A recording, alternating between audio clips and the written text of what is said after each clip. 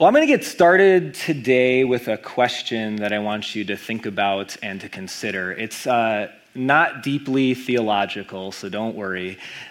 Here's the question. What's a food that's hard for you to resist? So what's a food that if it's in the house, it's going to be a problem? Or if someone leaves it out on the counter, you're probably going to eat too much. Now, as you're thinking about that answer, just so that I know that you're playing along, I want you to share your answer with someone that you can speak to sitting next to you. What's a food that's hard for you to resist? Go ahead, share.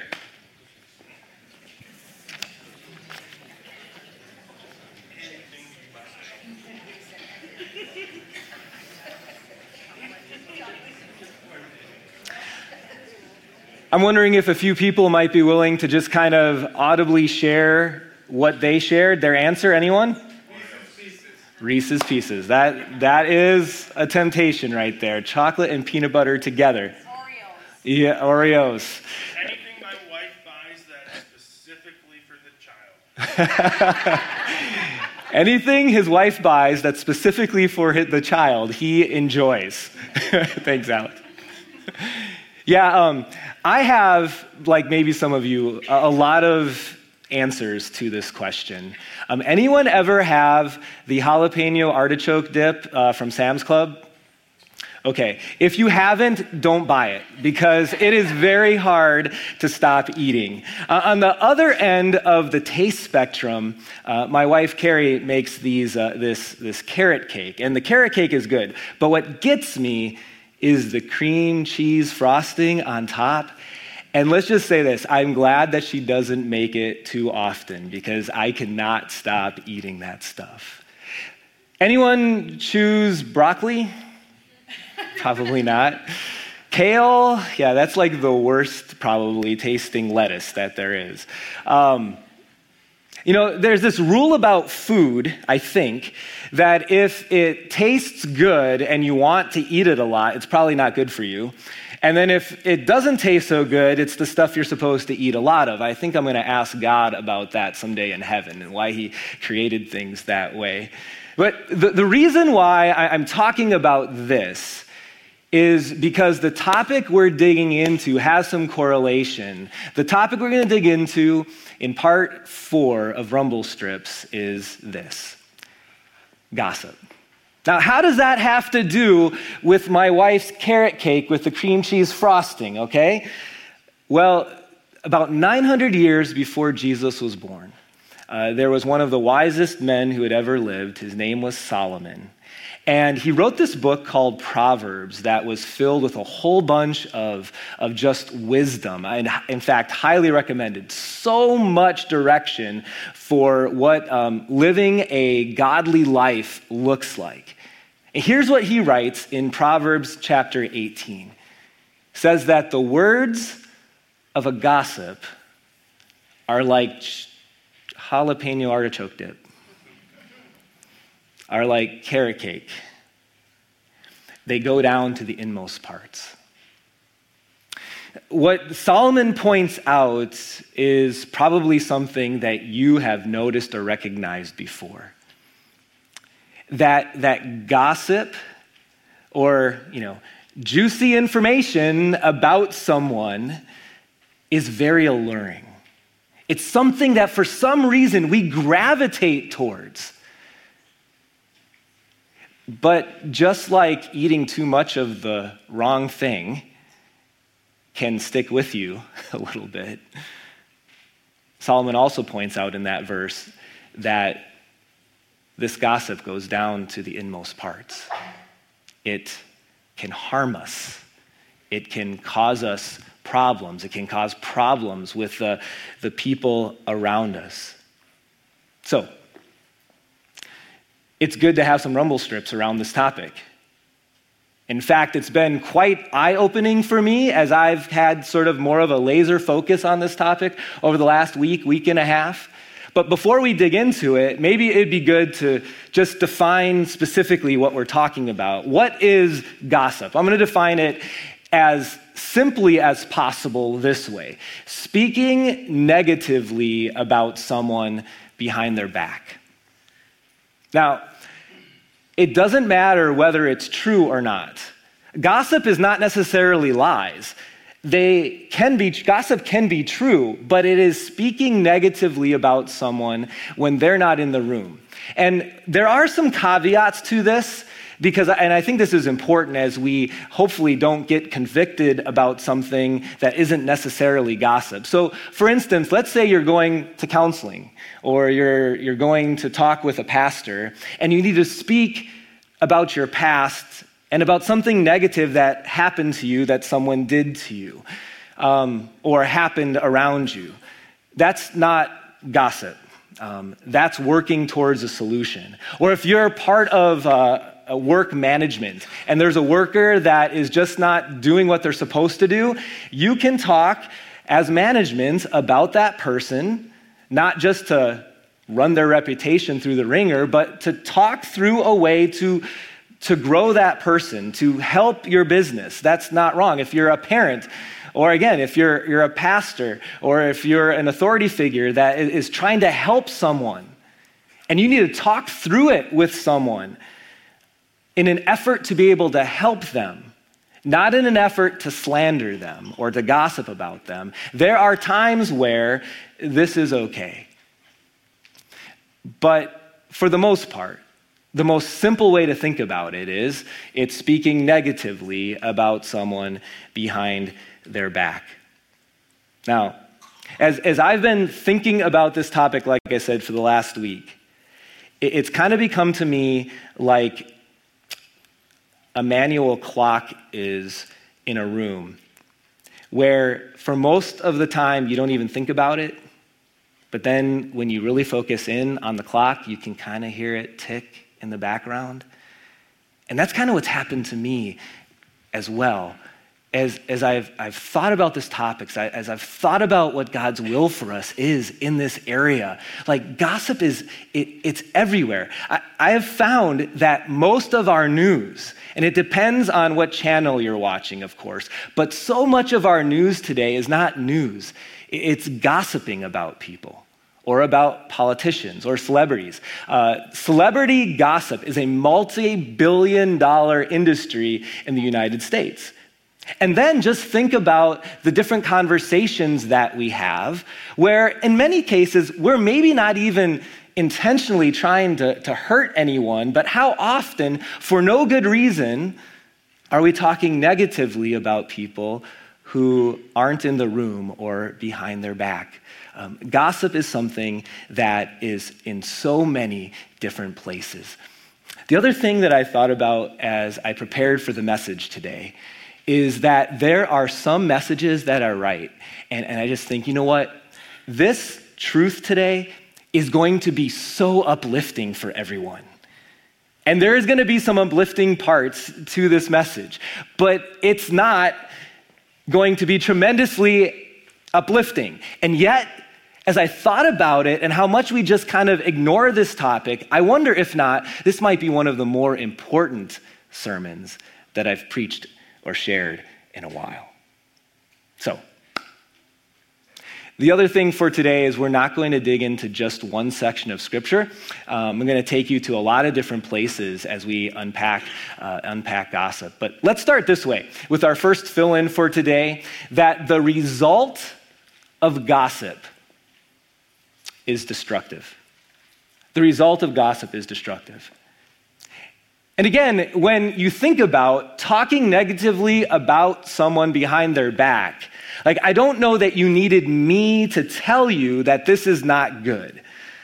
But with as often as it can happen, accidentally or on purpose, I also wonder that even for Christians, we know it's not good, but we also in some way think, well, it's not that bad either. And then I came across this verse that Paul wrote to some Roman Christians. And he was describing a group of people who had totally turned their back on God. And he then went on to describe what they looked like and what they did. In Romans chapter 1, Paul writes, these people who have totally ignored God and walked away from him, have become filled with every kind of wickedness, evil, greed, and depravity. They are full of envy, murder, strife, deceit, and malice. They are gossips, slanderers, and God-haters. And it struck me so much that sandwiched right in between wickedness, evil, murder, and God-hating is gossip. So this is a big deal. It is something that is so good for us to take some time to hit those rumble strips today to consider what type of ditch that we can get into if we're not aware of what God wants to teach us. So a couple things to think about the harm or why God would direct us away from gossip. The first simply is this, that gossip hurts people. Do you know that one of the most important things that a person has is their reputation? Solomon in Proverbs, again, writes, "A good name is more desirable than great riches. To be esteemed is better than silver or gold." It made me think about something that happened, I think it's been 20 years ago or so now, so you have to be of a certain vintage to remember this. And I won't use the name of the restaurant because I don't want to gossip this morning. But about 20 years ago or so, there was a news report that a certain restaurant, in their chili was found a human finger. Anyone remember this? Yeah. And eventually it was found out like it was all a hoax, and it wasn't true. But I didn't want to eat there for a while. And when you look back on it, they lost millions of dollars because not only a person, but also in this case, a restaurant, a reputation is very important.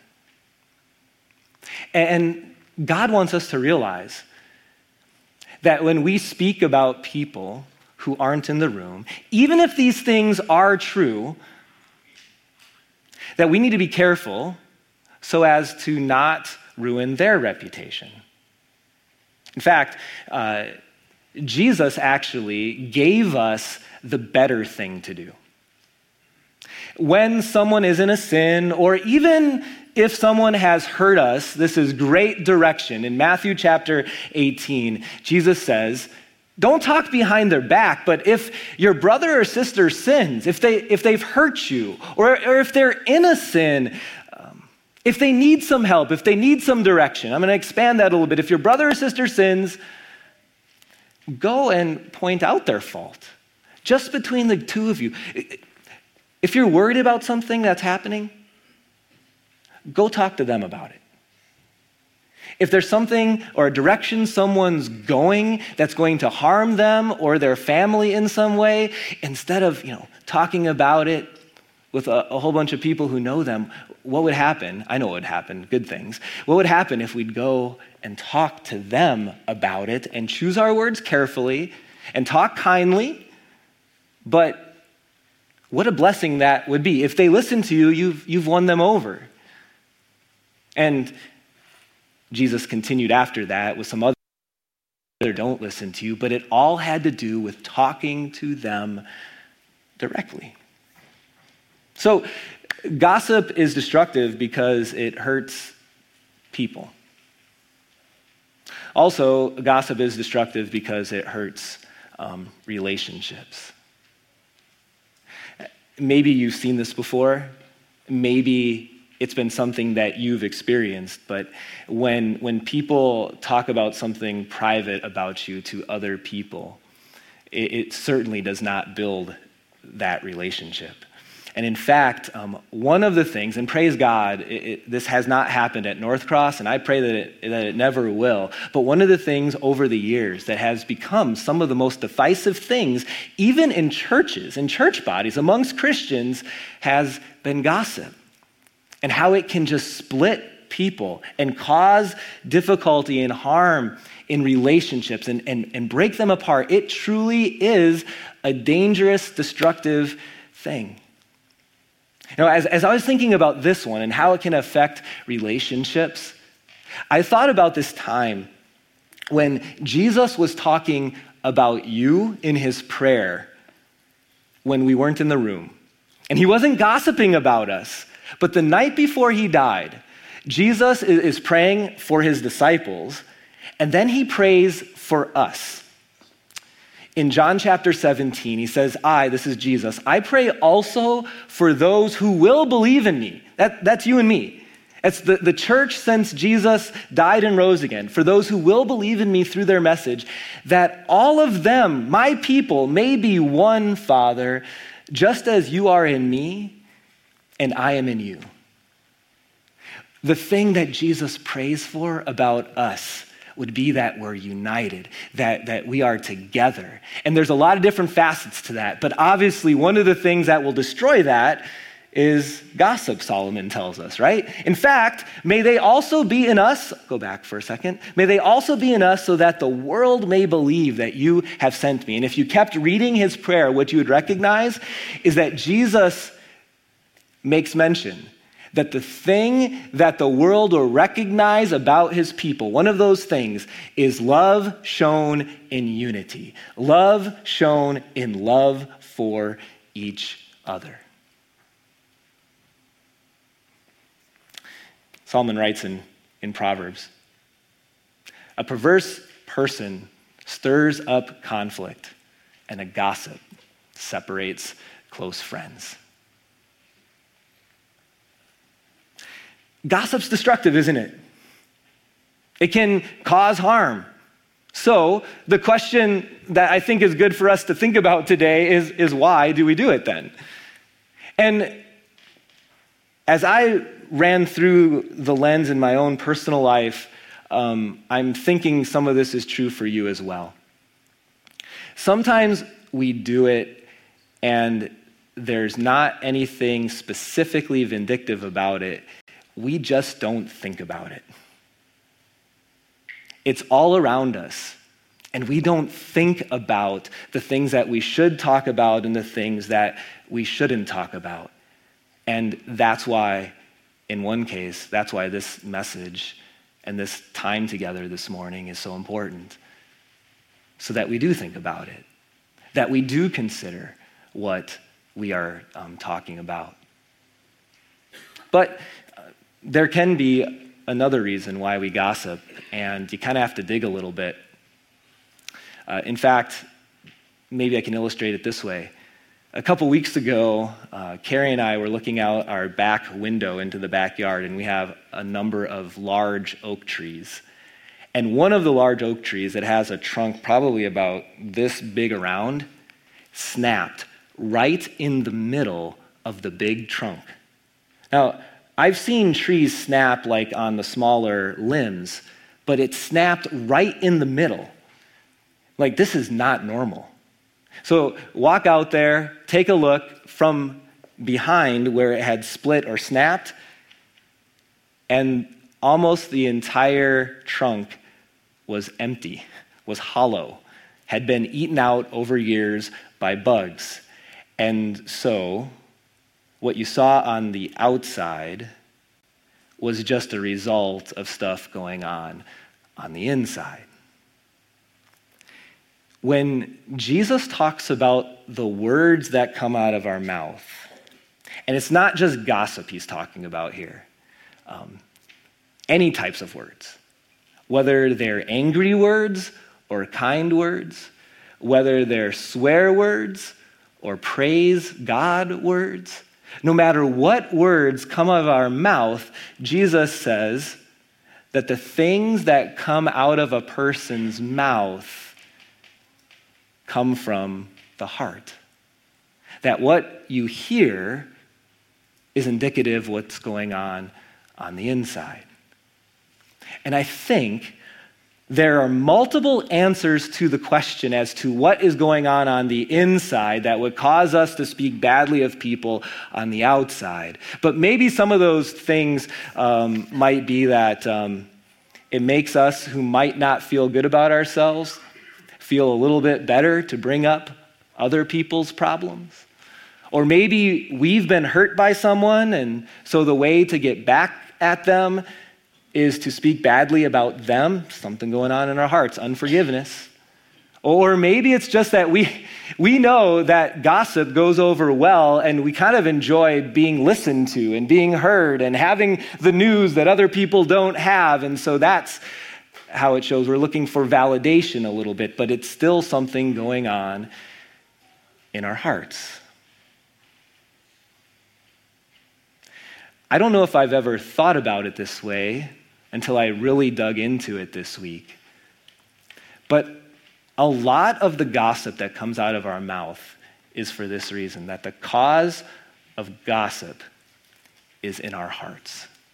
The cause of gossip is in our hearts, and along with that, it also comes from this place of feeling empty. That we want to try to fill that emptiness in our hearts, that need for something, validation, unforgiveness, whatever it is, feeling hurt or burnt, filling it by speaking about other people in a way that isn't good. And as I thought about this too, I think there's a much bigger picture here that I think is important for us to talk about today. Is that we don't just try to fill the empty with gossip, but I think that we find ourselves trying a lot of things to fill our empty. And when we try to fill them with anything but Jesus and what he has done for us, it will eventually lead us into not a good place. That's true with gossip, but it's true with other things too.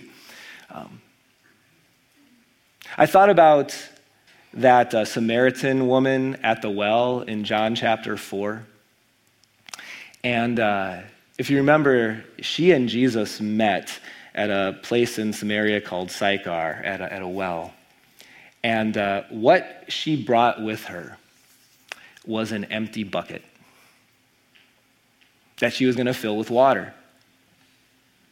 But come to find out as you read through that the empty bucket was just symbolic of a larger emptiness that she had in her heart.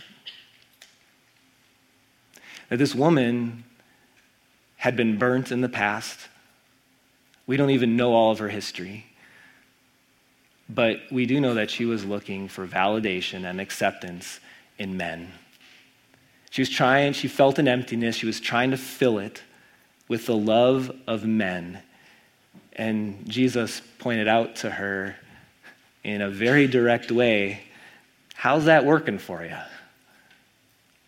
And she knew that it didn't, that it wasn't. You and I, what do we sometimes try to fill the empty with? Jalapeno artichoke dip. Or maybe it's alcohol. Or maybe it's pornography. Or maybe it's a person. A spouse, they're blessings. They can't on their own fill your empty. Success or work, blessings. They don't fill empty. Things, bigger and better, our stuff, great things. Don't feel bad for having nice things, but they will not fill our empty. Do you know who does? Only Jesus. Only Jesus does. Jesus fills the emptiness that gossip never will.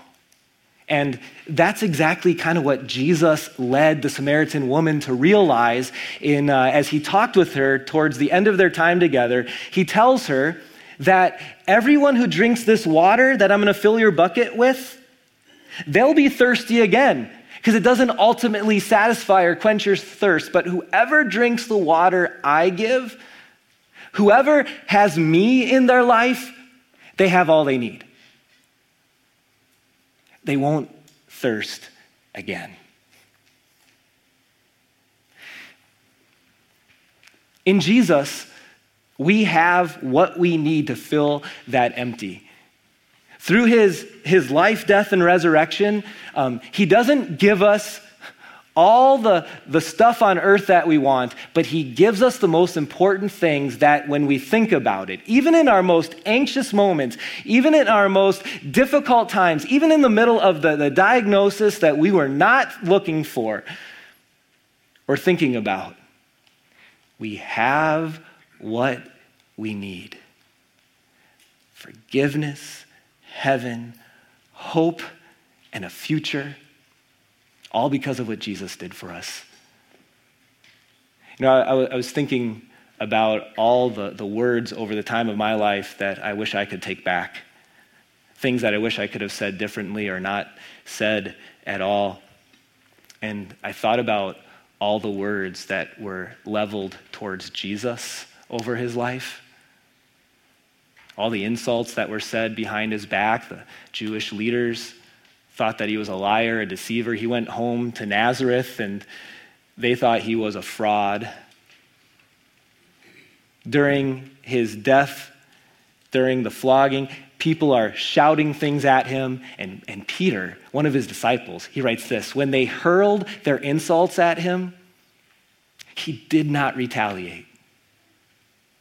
When he suffered, he made no threats. Instead, he entrusted himself to his Father, the one who judges justly. Jesus was who we could not be and who we are not in our place, and we get to receive what he earned for us.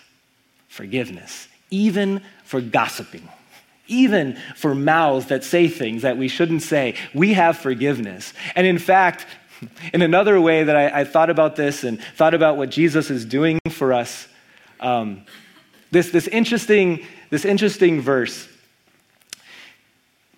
that John writes. He says, if anybody sins, we have an advocate right now with the Father, Jesus Christ, the righteous one. Get this. So Jesus knows and sees all that we do. And in the way that the Trinity works that I can't fully understand, Jesus talks to the Father when he sees that we're screwing up. But you know what he doesn't do? Did you look at that? You see what they're doing? Can you believe what Ben just said? Instead, he's advocating for us. He's reminding the Father, although the Father doesn't need reminding, but he's telling the Father, I died for him. He's my child. She is mine. She's forgiven over and over again. Maybe I'll say it this way, that instead of using his words to accuse, Jesus used his life to redeem. So, as we think about where to go from here, I suppose the easy application would be this. Don't talk about people negatively behind their back. Stop gossiping. And that's a good application. I love how Paul writes about our words. To the Ephesian Christians, he writes this: don't let any unwholesome talk come out of your mouths, but only what is helpful for building others up, according to their needs, that it may benefit them and those who listen. Number 4, view your words as an opportunity, as a tool to build people up. What if, before we spoke about other people, or before we spoke to people, we thought for a moment, the words that I have, they're like an instrument.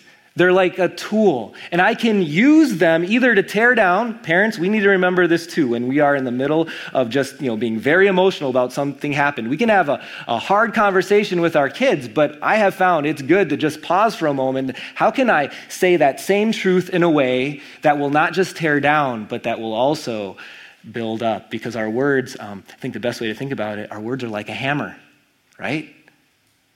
And if you just start swinging a hammer around, hitting the wall, that instrument that can build can also cause there to be holes in the drywall and tear down.